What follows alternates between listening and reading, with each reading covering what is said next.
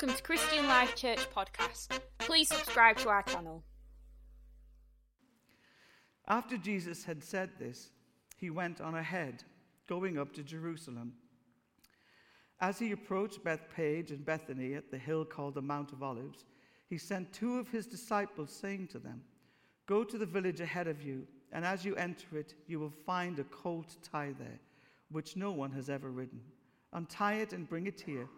If anyone asks you why you are untying it, say, 'The Lord needs it.'" Those who were sent ahead went and found it just as he had told them. As they were untying the colt, its owners asked them, "Why are you untying the colt?" They replied, "The Lord needs it." They brought it to Jesus, threw their cloaks on the colt, and put Jesus on it. As he went along, people spread their cloaks on the road. When he came near the place where the road goes down to the Mount of Olives, the whole crowd of disciples began joyfully to praise God in loud voices. I'll just wait for you to catch up. To praise God in loud voices. Hallelujah. For all the miracles they had seen. Okay. It's too late. It's a little late now, but thank you anyway. And this is what they proclaim, verse 38. "Blessed is the King who comes in the name of the Lord. Peace in heaven and glory in the highest." Some of the Pharisees in the crowd said to Jesus, "Teacher, rebuke your disciples." "I tell you," he said, "if they keep quiet, the stones will cry out." This is the story that today in the calendar of the church we are celebrating. And I'm going to take a few minutes of your time just to share a couple of thoughts on how I think this can be important for us to consider in our lives today. It's a story where, after a long period of time, the disciples are starting to see the impact that Jesus is having. And they're really, really excited. Not as excited as you, but really, really excited. Okay? And they're celebrating and rejoicing. And not only are they celebrating and rejoicing, as they move towards Jerusalem, the great city Jerusalem, they start to gather people, and people are also celebrating and rejoicing. This was the moment they had hoped for.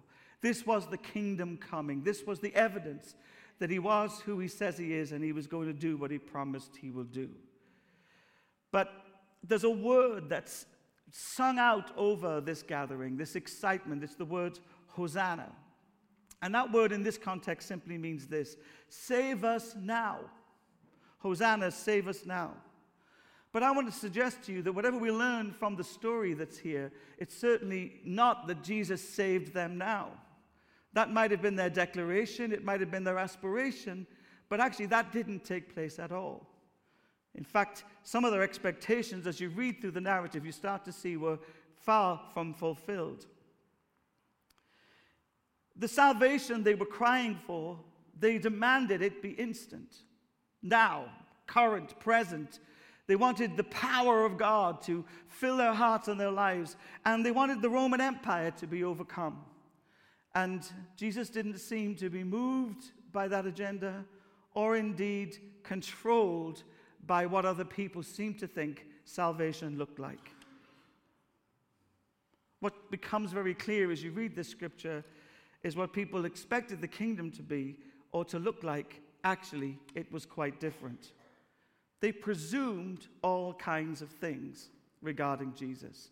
Now, I don't have to be a mind reader, but I have been around church a little longer than some people who are new to the faith, and I realize a couple of things about how we as Pentecostals interact with God. Have you ever prayed and asked God to do something and expect the answer to be in your mailbox by the time you get home? Give me an honest wave, please. Have you ever presumed that Jesus might turn up in a particular way or solve a particular problem for you without you having to lift a finger or even pray a second prayer for that to come about? Give me a wave if that's you. Well, it would seem to me that probably we are a little like the people in the crowd. We might get, if we're not careful, a bit disappointed, a bit disillusioned with what we expect the kingdom to look like, because we like an instant kingdom. We like everything to happen suddenly. But it would seem to me as you read this story that in spite of the agenda of the crowd, Jesus came with a completely different kingdom in mind. This wasn't a kingdom that was spectacular with fireworks and grandiose notions and gestures. This seems to have been a kingdom that was submersive and humble and beautiful and powerful, yet alone quite simple. So if Palm Sunday is about anything, it's about disappointment. People's expectations of their God, the way they expect him to work and operate. You see, this is the story of the God we all want. The God of power and might, who will smite our enemies. The mighty smiter in the sky. The God who comes quickly, instantly, righting the wrongs that's done to you and me. In fact, what we've done here is we've made a God in our own image, because we as human beings consistently need to be rescued. We're shouting out to him in our current situations, save now, now God, hear God, miracles now God, power evident God. Do it, God. Do it, I know you can do it. We want everything he offers quickly. No process, no unpacking, no walking with him until victory is found. We want the God of the suddenly to wave his heavenly magic wand and make all things good. Come now, let your glory fall. You see, they're rejoicing in what they want the salvation to look like. But Jesus offers something quite different. You see, the king that they are worshiping is not the king that's amongst them. Oh, Jesus is the king, but he's a very different king. And what I find interesting about this story is Jesus knew that everybody in this moment, including his own closest friends, would misunderstand what was taking place. And right at the forefront of his mind, in presenting himself to the world that's waiting for instant salvation, he informs his disciples to go and find a donkey to carry him.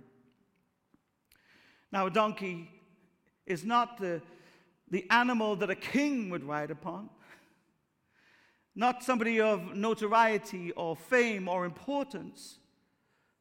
The donkey was the symbol of normality. It was the working animal in most families that did the heavy labor and brought about some kind of, simple production of crops or farming.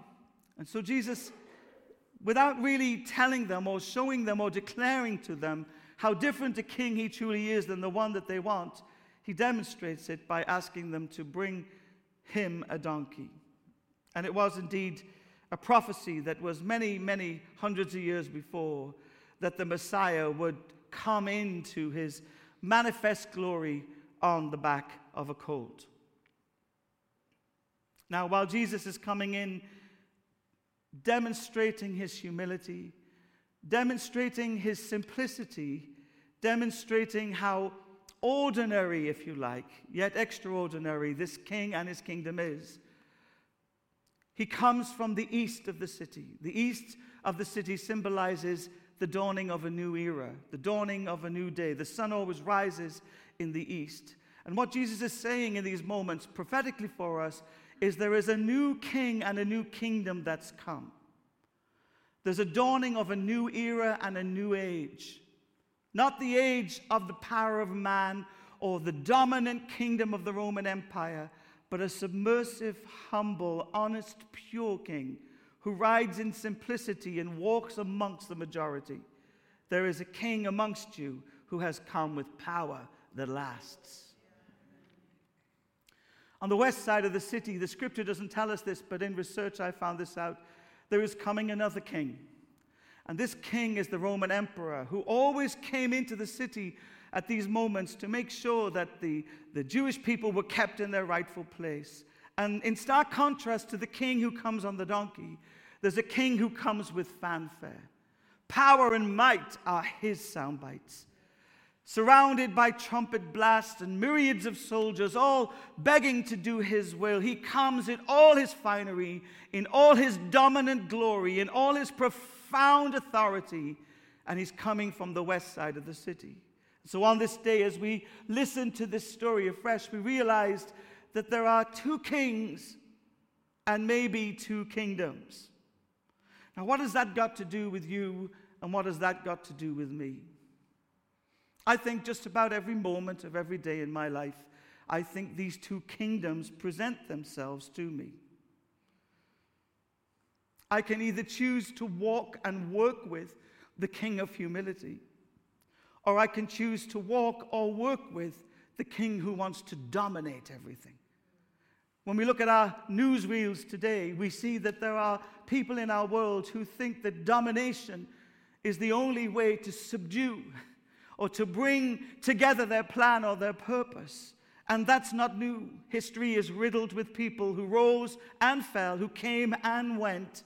People who exerted their power and their authority, dominating, controlling, manipulating, exploiting all kinds of people. And that represents to us the Roman Empire. And I want to let you know it still exists in spiritual form today. There is a world in which we live where that dominance, that desire to overtake and overwhelm and completely, in powerful ways, undermine human decision-making processes, lives in your day-to-day existence, in your workplace, perhaps even in your marriage, in your family, and sometimes, sadly, even in the church.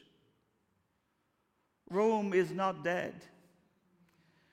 It is alive and well in human hearts and seeks absolute control and authority over all things.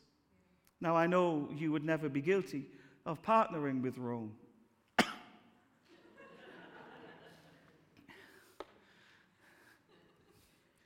But cast your mind back across this week.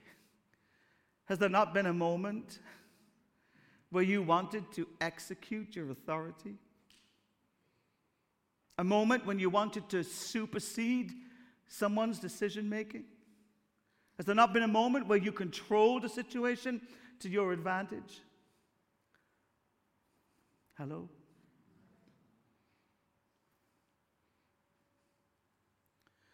That kingdom is alive and well and sadly thriving in our world.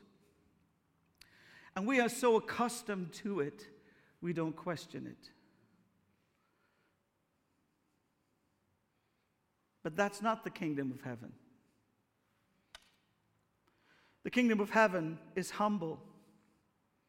It looks seemingly insufficient or even weak, broken perhaps, too simple for our complicated, sophisticated minds.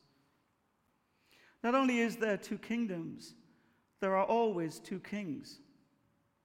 The one who dominates and the one who serves. And I get to choose which one I partner with, moment by moment, day by day, as I live my life.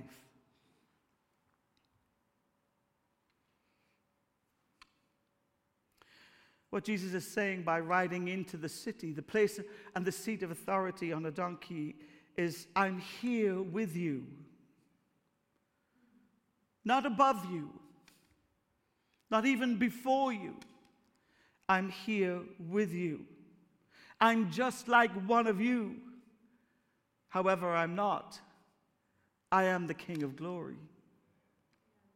What Jesus is saying riding on a donkey is, I know how you live and the struggles and the strifes that you experience. And so I choose to not identify with the kingdom of dominance, but with those who are subjected to hardship and pain and suffering and brokenness and need. What Jesus is saying is this: God has come amongst us. He may look quite like us, but what he has for us will change everything about us. He's saying, I brought my kingdom with me. I brought everything I have. Humility, love, long-suffering. And I've come to you in a submissive way. It always used to puzzle me that if God wanted to impact the world, why he chose a virgin in a backwater town whose name nobody would have known had it not been for what happened to her. In a place where no one thought anything good could ever come about, and God planted in the womb of a 14 or 15-year-old girl the answer to the human condition. God is not full of bravado. By the way, that's the devil. While we're looking for the spectacular, we might miss the pure. While we're dominated by being entertained by the majestic, we might miss the majesty in the moments that Christ affords to you and me as we walk with him in step with his humility.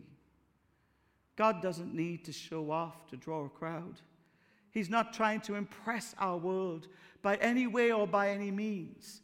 In fact, he's breathtaking without any of that pomp and ceremony. And so the donkey best represents the humility of the God who comes amongst man, who understands the pain and suffering that man experiences, and in a submersive way offers a kingdom that brings life. It's so profound, I think so often I miss it.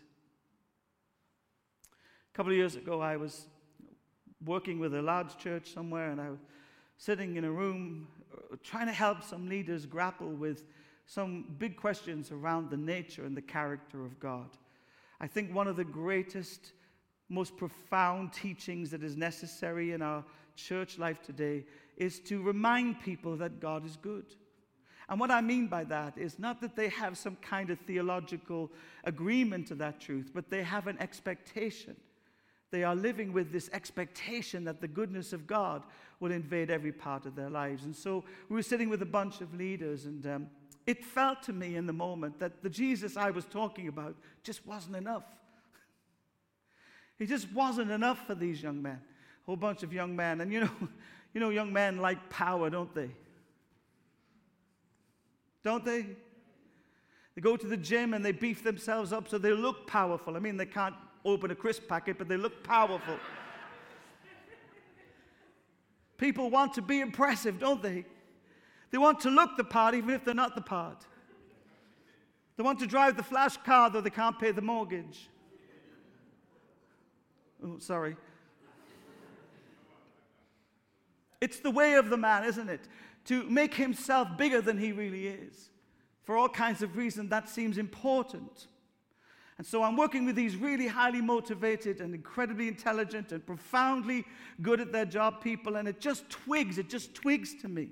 Something's missing here. Their understanding of Jesus has been shaped by their self. They want beefed up Jesus.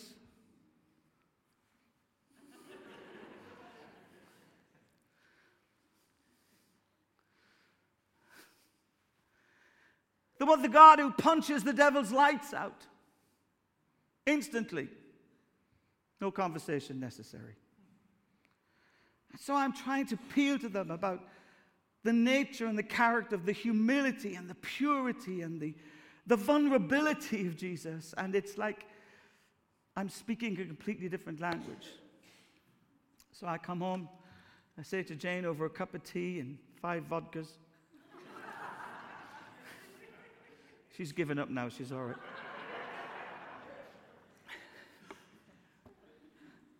What is that? What is that? And she looks at me bemused and she says, Simon, you love the Jesus that looks after widows and orphans. That's the Jesus you love. I thought, yes, it is. And she says, they love the Jesus that turns over tables. And that was true. You see, we can be in the same room shouting Hosanna and have a very different version of Jesus, can't we?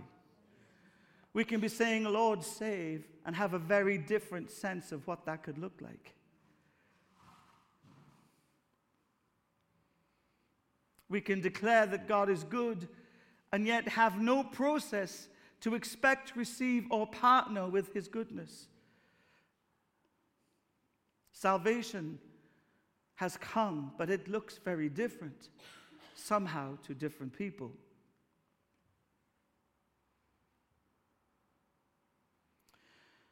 What I believe Jesus is offering us is far more profound than a spectacle of power.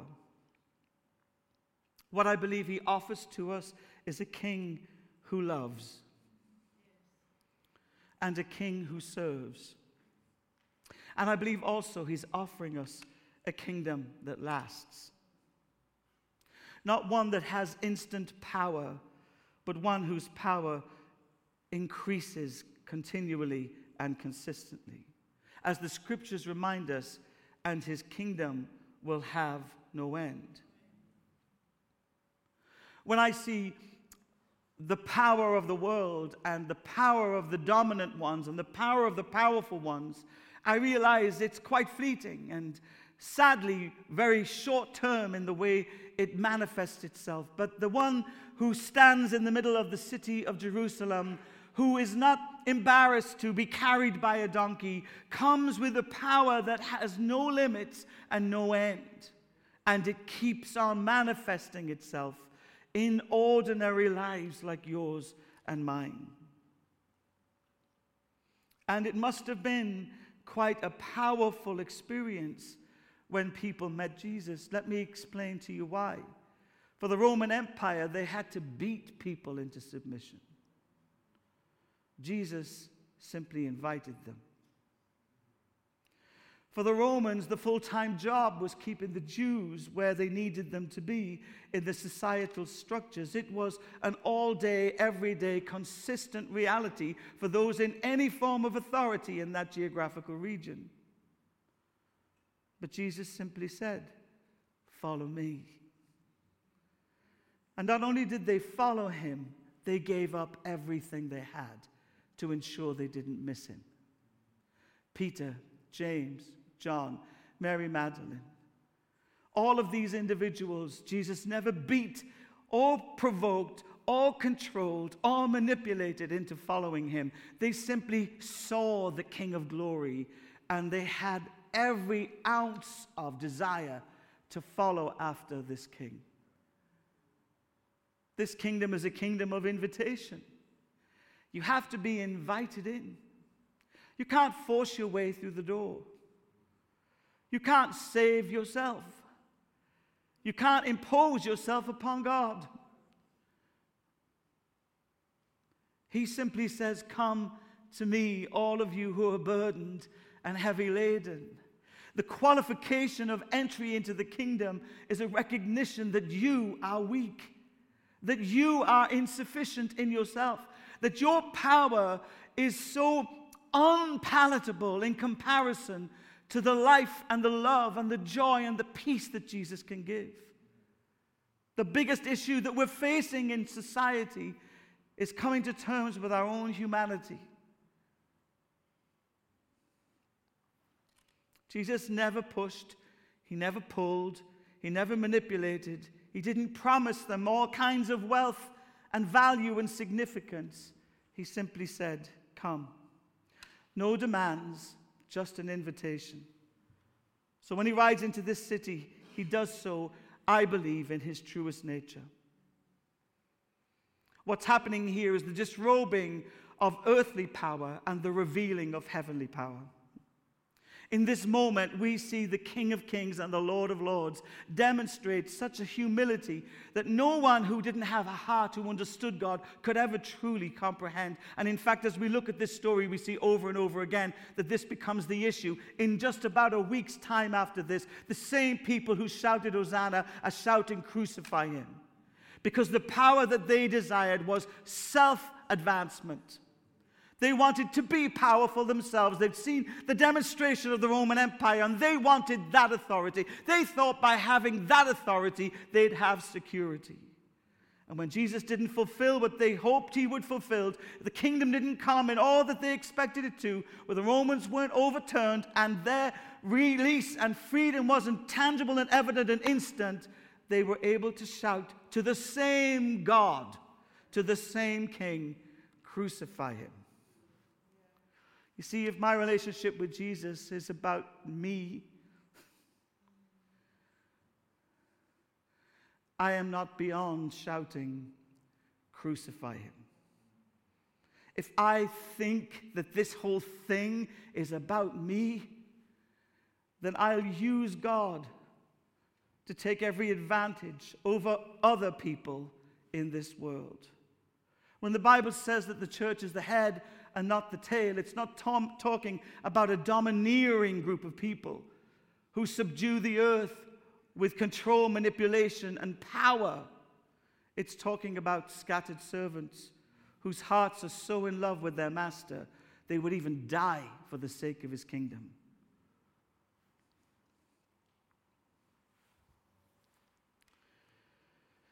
Humble, available, amongst us, not seeking to rule over us, coming alongside us, being with us.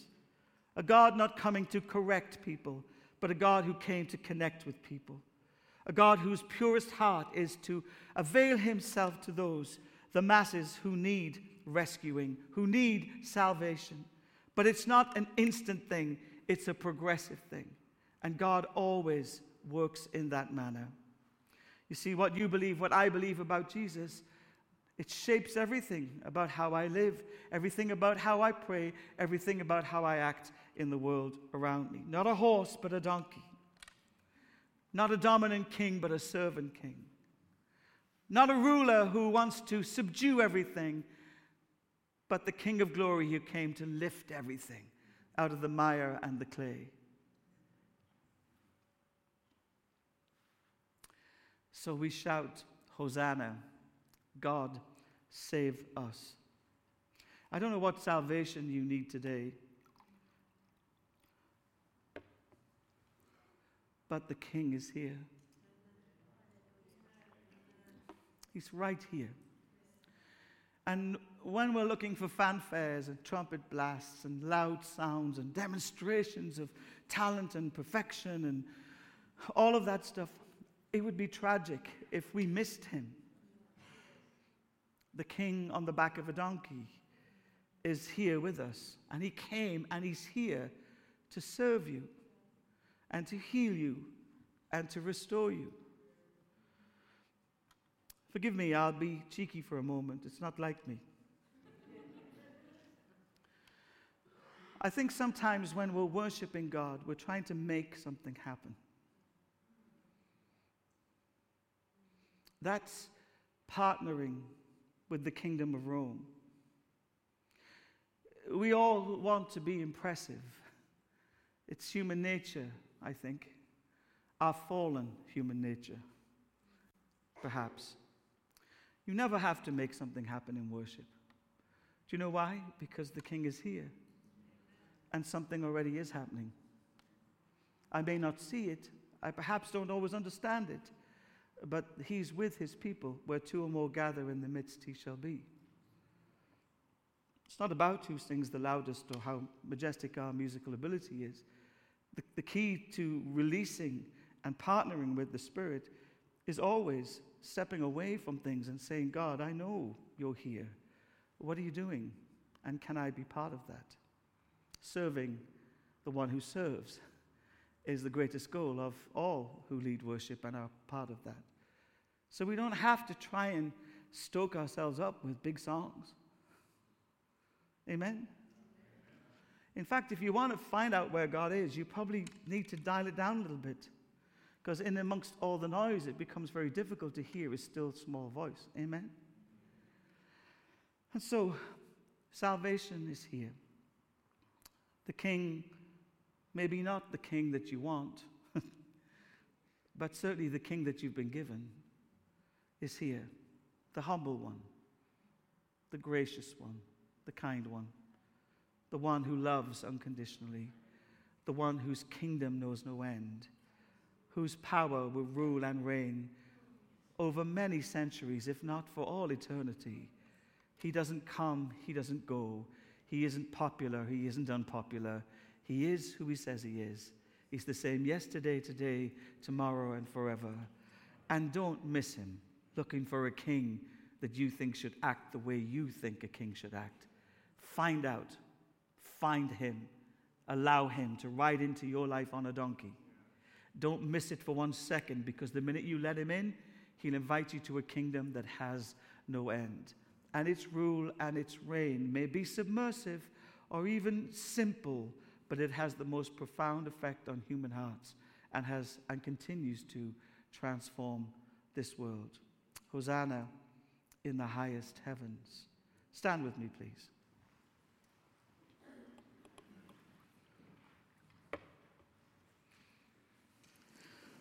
Would you mind closing your eyes as I read the scripture over you? Would you mind?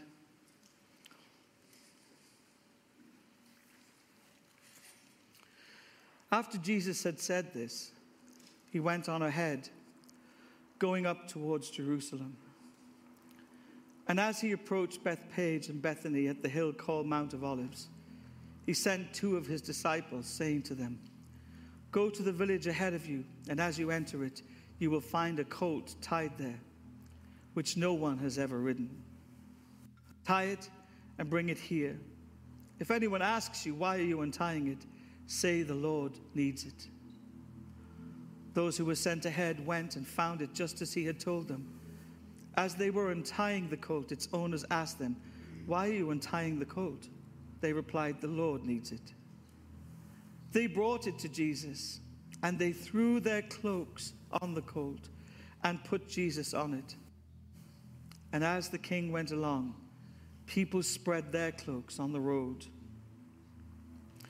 When he came near the place where the road was down towards Mount of Olives, the whole crowd of disciples began joyfully to praise God in a loud voice for all the miracles that they had seen. This is what they said: "Blessed is the King who comes in the name of the Lord. Peace in heaven and glory in the highest."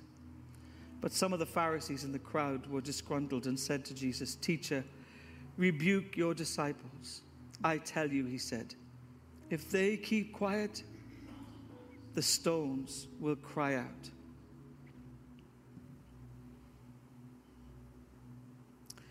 King of glory, this is your story, and we will not impose upon it our story. You are the King of kings and the Lord of lords. There is no kingdom greater than yours. There could never be any king who is more glorious than you are, Jesus. And we bow our knee before you today. As you are humbly available to us, we make ourselves humbly available to you. Lord, we take off our outer garments spiritually, those things that we wear to impress the world, the parts of our nature and character that are ego-driven and always want to be seen or recognized or valued. And we place them under the donkey. We place them on the ground. And we ask, Lord God, that you would trample them until they are nothing. We pray, Father, every vain imagination that drives our lives, that dominates our thinking, all that posturing of the human heart, Lord God, seeking for significance in all the wrong places, we place it under your feet, Lord God. We say, King of glory, come. King of glory, come down. King of glory, rewrite the story of my life. King of glory, be unto me, Lord. Let it be according to your will. And if you who are humble and you who have made yourself lowly are the King who transforms hearts, then Lord, help us to humble our hearts and make ourselves lowly. It's counterintuitive. We think, Lord God, that we have to rise up to be someone. But Lord, in your kingdom, we have to lie down. Finally, Lord, in the story of Jacob, he lay down. When your church lies down, you rise up, O God. You even say in the Psalm 23, Lord God, you make me lie down in green pastures. Such is the situations that I face, Lord God. I have nowhere to go but on my knees before you and allow you to demonstrate your power. No bravado, no persona, just honest me, broken me, wearied me with my wonderful God. And now from that posture of humility, I shout, Hosanna. Hosanna in the highest heavens.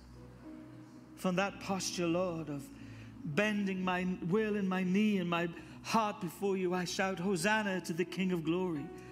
Hosanna to the King of glory.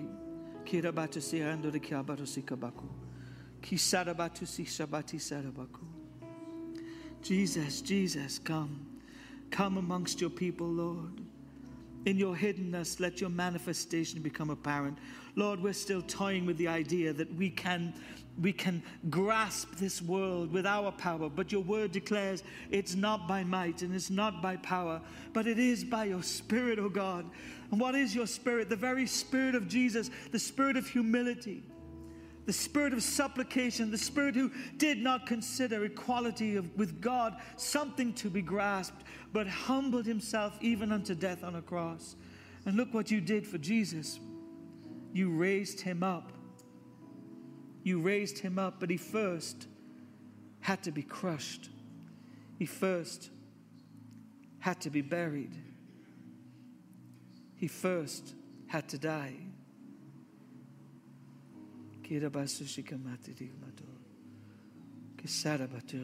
Forgive us, Lord, when we have demanded you to perform for us. Forgive us, Lord, when we have spoken to you in ways that are blind and ignorant to who you are. Forgive us, Lord, when we have imposed our will upon your name. Forgive us, Lord, when we asked for your kingdom to come. What we meant really was our kingdom to flourish. Forgive us, Lord. We've been so busy trying to make a name for ourselves. We've forgotten how sacred it is to speak your name. Forgive us, Lord, we pray. Why don't you lift your voice and just clear your soul as you get ready for Easter next week, which, by the way, the same people were shouting Hosanna are now shouting, kill him. That's the fickle heart of man who didn't get what they wanted. Suddenly they turn on Jesus. Just begin to clear your heart to say, Lord, I'm here. Prepare me for all that you want to say and all that you want to do. And King of glory, will you come? Will you come in your humility, in your beauty, in your availability, in your purity, in your majesty? For your kingdom, Lord, will be established on the earth. Amen. Your kingdom, Lord, establish your kingdom in me, Lord. Amen. Lord, establish your kingdom in my family. All the dominant striving and tension and competition, I pray it would die in my family, Lord. Lord, let your kingdom come. Let your will be done on earth in my family as it is in heaven. And Lord, let your kingdom come in this church. Sadly, Lord God, this striving and this Romanist kind of approach to whoever shouts the loudest gets the most. Lord, I pray there's no room for that in this church. Jesus, we renounce any allegiance, any partnerships we've had with that kind of spirit, Lord. We don't want the domineering thing to happen. Authority is not about that. Kingdom authority is about raising people, not putting people down. God, I pray for the church across the city and the nation, that godly authority will become apparent in your gatherings, in your communities, Lord God, godly authority. For Jesus came with his sole intent, Lord, is to raise others to life, even though he himself was here to die.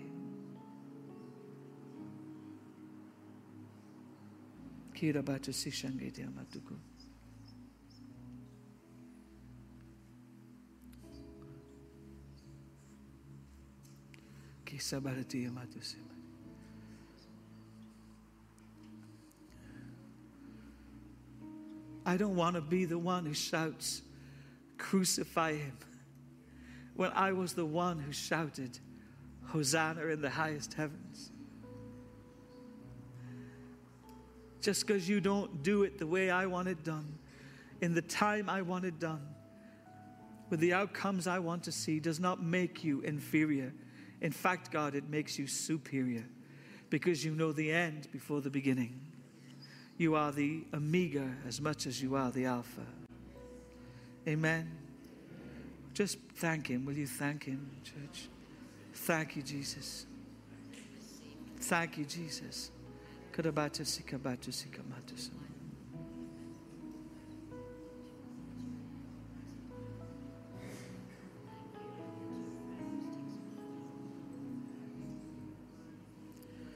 Holy, there is no one like you.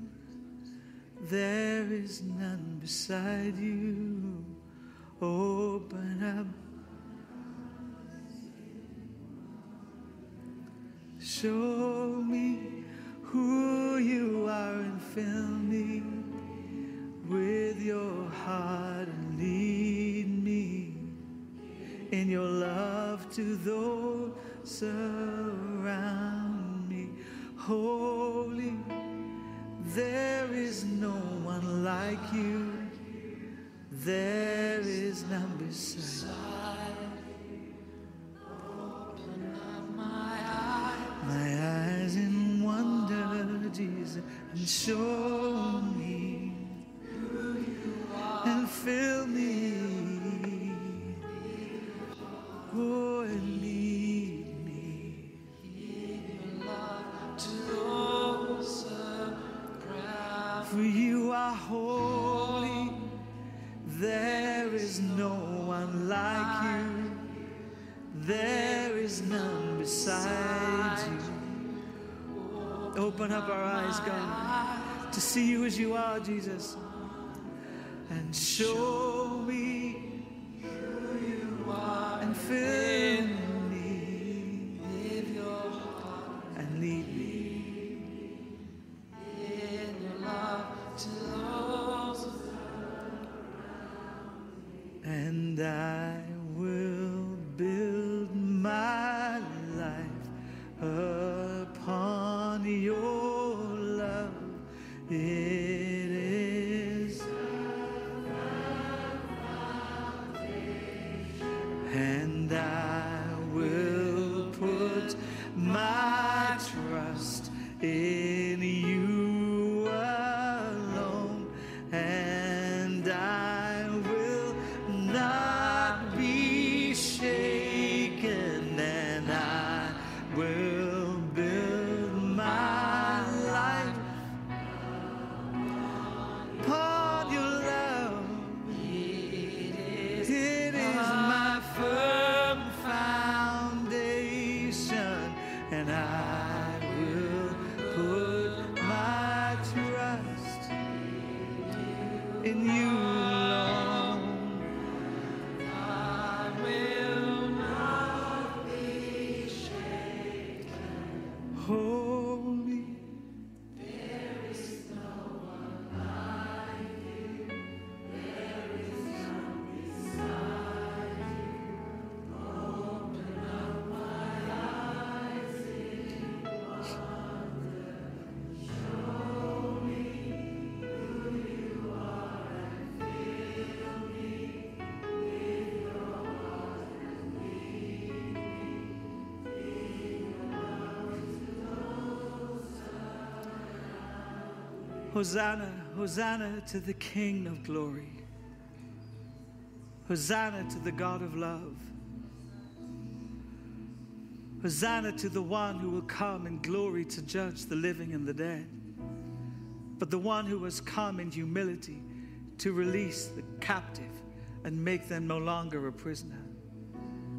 Hosanna to the God who knows, and the God who cares, and the God who stays even when the world stares. Hosanna to the God who is and was and is to come, and whose kingdom knows no end. Hosanna to the King of glory, the one we like to call our friend. Hosanna to the God who finished everything he starts.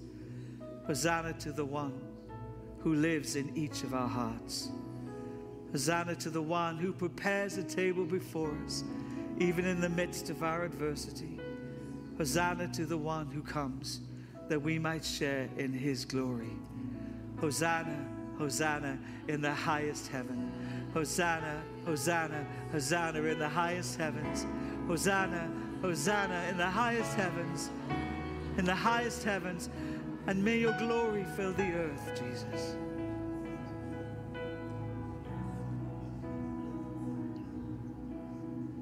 And now, to this Jesus, the one who is able to do immeasurably more than right now we can even ask or even imagine, be glory in his church, Lift your hands, just receive that truth. He will produce glory in his church. That's you, by the way. Glory in his church. Come on, come on.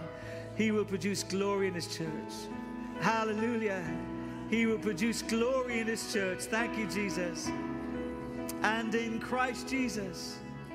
And listen to how long this kingdom will last.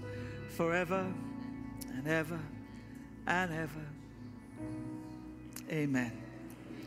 God bless you, church. Have a great week.